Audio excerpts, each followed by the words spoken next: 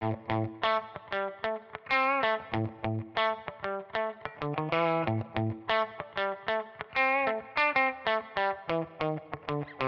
back to Behind the Screens. I'm Simon Burton from Numero.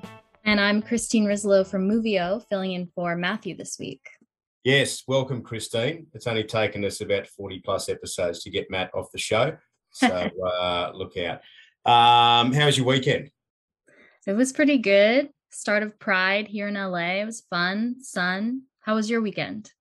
It was great. Got back from Europe late on Saturday night and found myself having a pretty sleepless night. So got up and took the car to Costco to fill it up with gas and heard the attendant there talking about Top Gun Maverick to one of the other customers, which surprised me. And then driving home, listening to some AM radio, and the two sports commentators were talking about Top Gun Maverick and how they'd just been to see it with some friends and they were going out with another group of friends. But yeah, Top Gun Maverick, all the rage, all the chat around town. It's everywhere, apparently. It is. And I think when we shift over to the box office results, they sort of certainly prove that. Top Gun Maverick, number one globally for a second straight weekend. No great surprise there.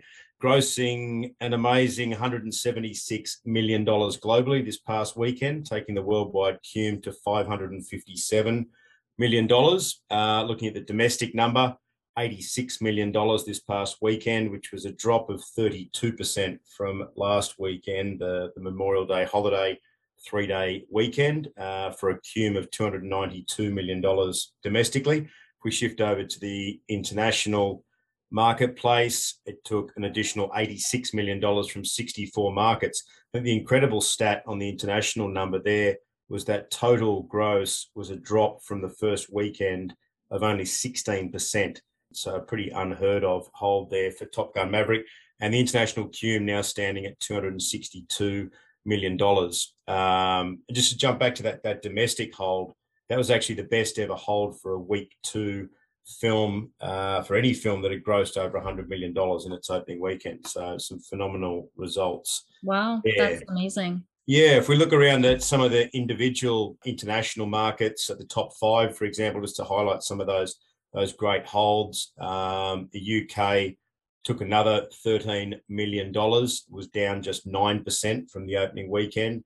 Australia at number two, taking another $9.3 million, and which was down just 6% from the opening weekend, followed by France, Japan, and Germany in third, fourth, and fifth place.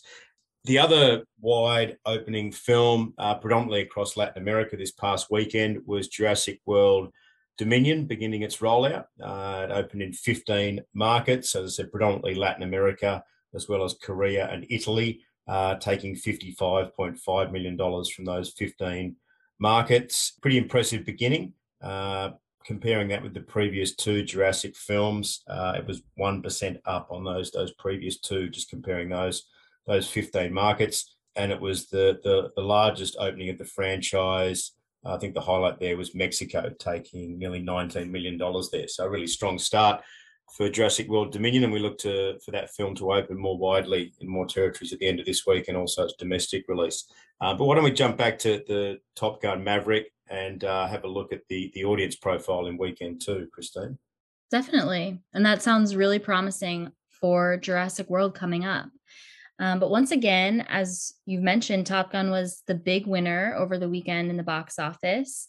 And actually, after its 2 weekends of release, new to return or new to loyalty program moviegoers for this title are up to 17% after this weekend. So of that 17, 37% are aged 35 to 54 and 48% are aged 55 plus. So this movie continues to bring back older moviegoers who have been a little more reticent to return so far this year, which is great.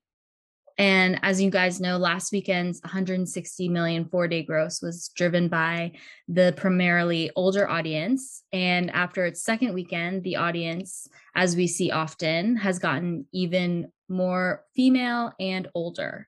So I don't know what that means for those younger moviegoers that are missing from this title, but I'm starting to believe they just don't have loyalty cards and they're just coming out and paying money to see it on their own. The opening weekend 37% of the audience was age 55 plus. And after this additional week in release, that same demo, 55 plus, was up to 44% of the audience. So you see that increase specifically for those 65 plus. So those older moviegoers coming out after the crowds the first weekend.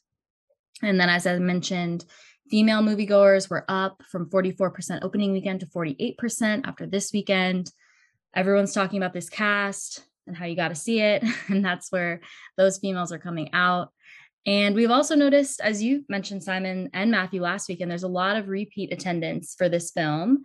If you didn't see it on Kim Kardashian's Instagram story this past Friday, she's now seen Top Gun 3 times. So if she's going that many times, you can only imagine how many other moviegoers are going to see this a couple times. And so I took a look at the repeat attendance so far.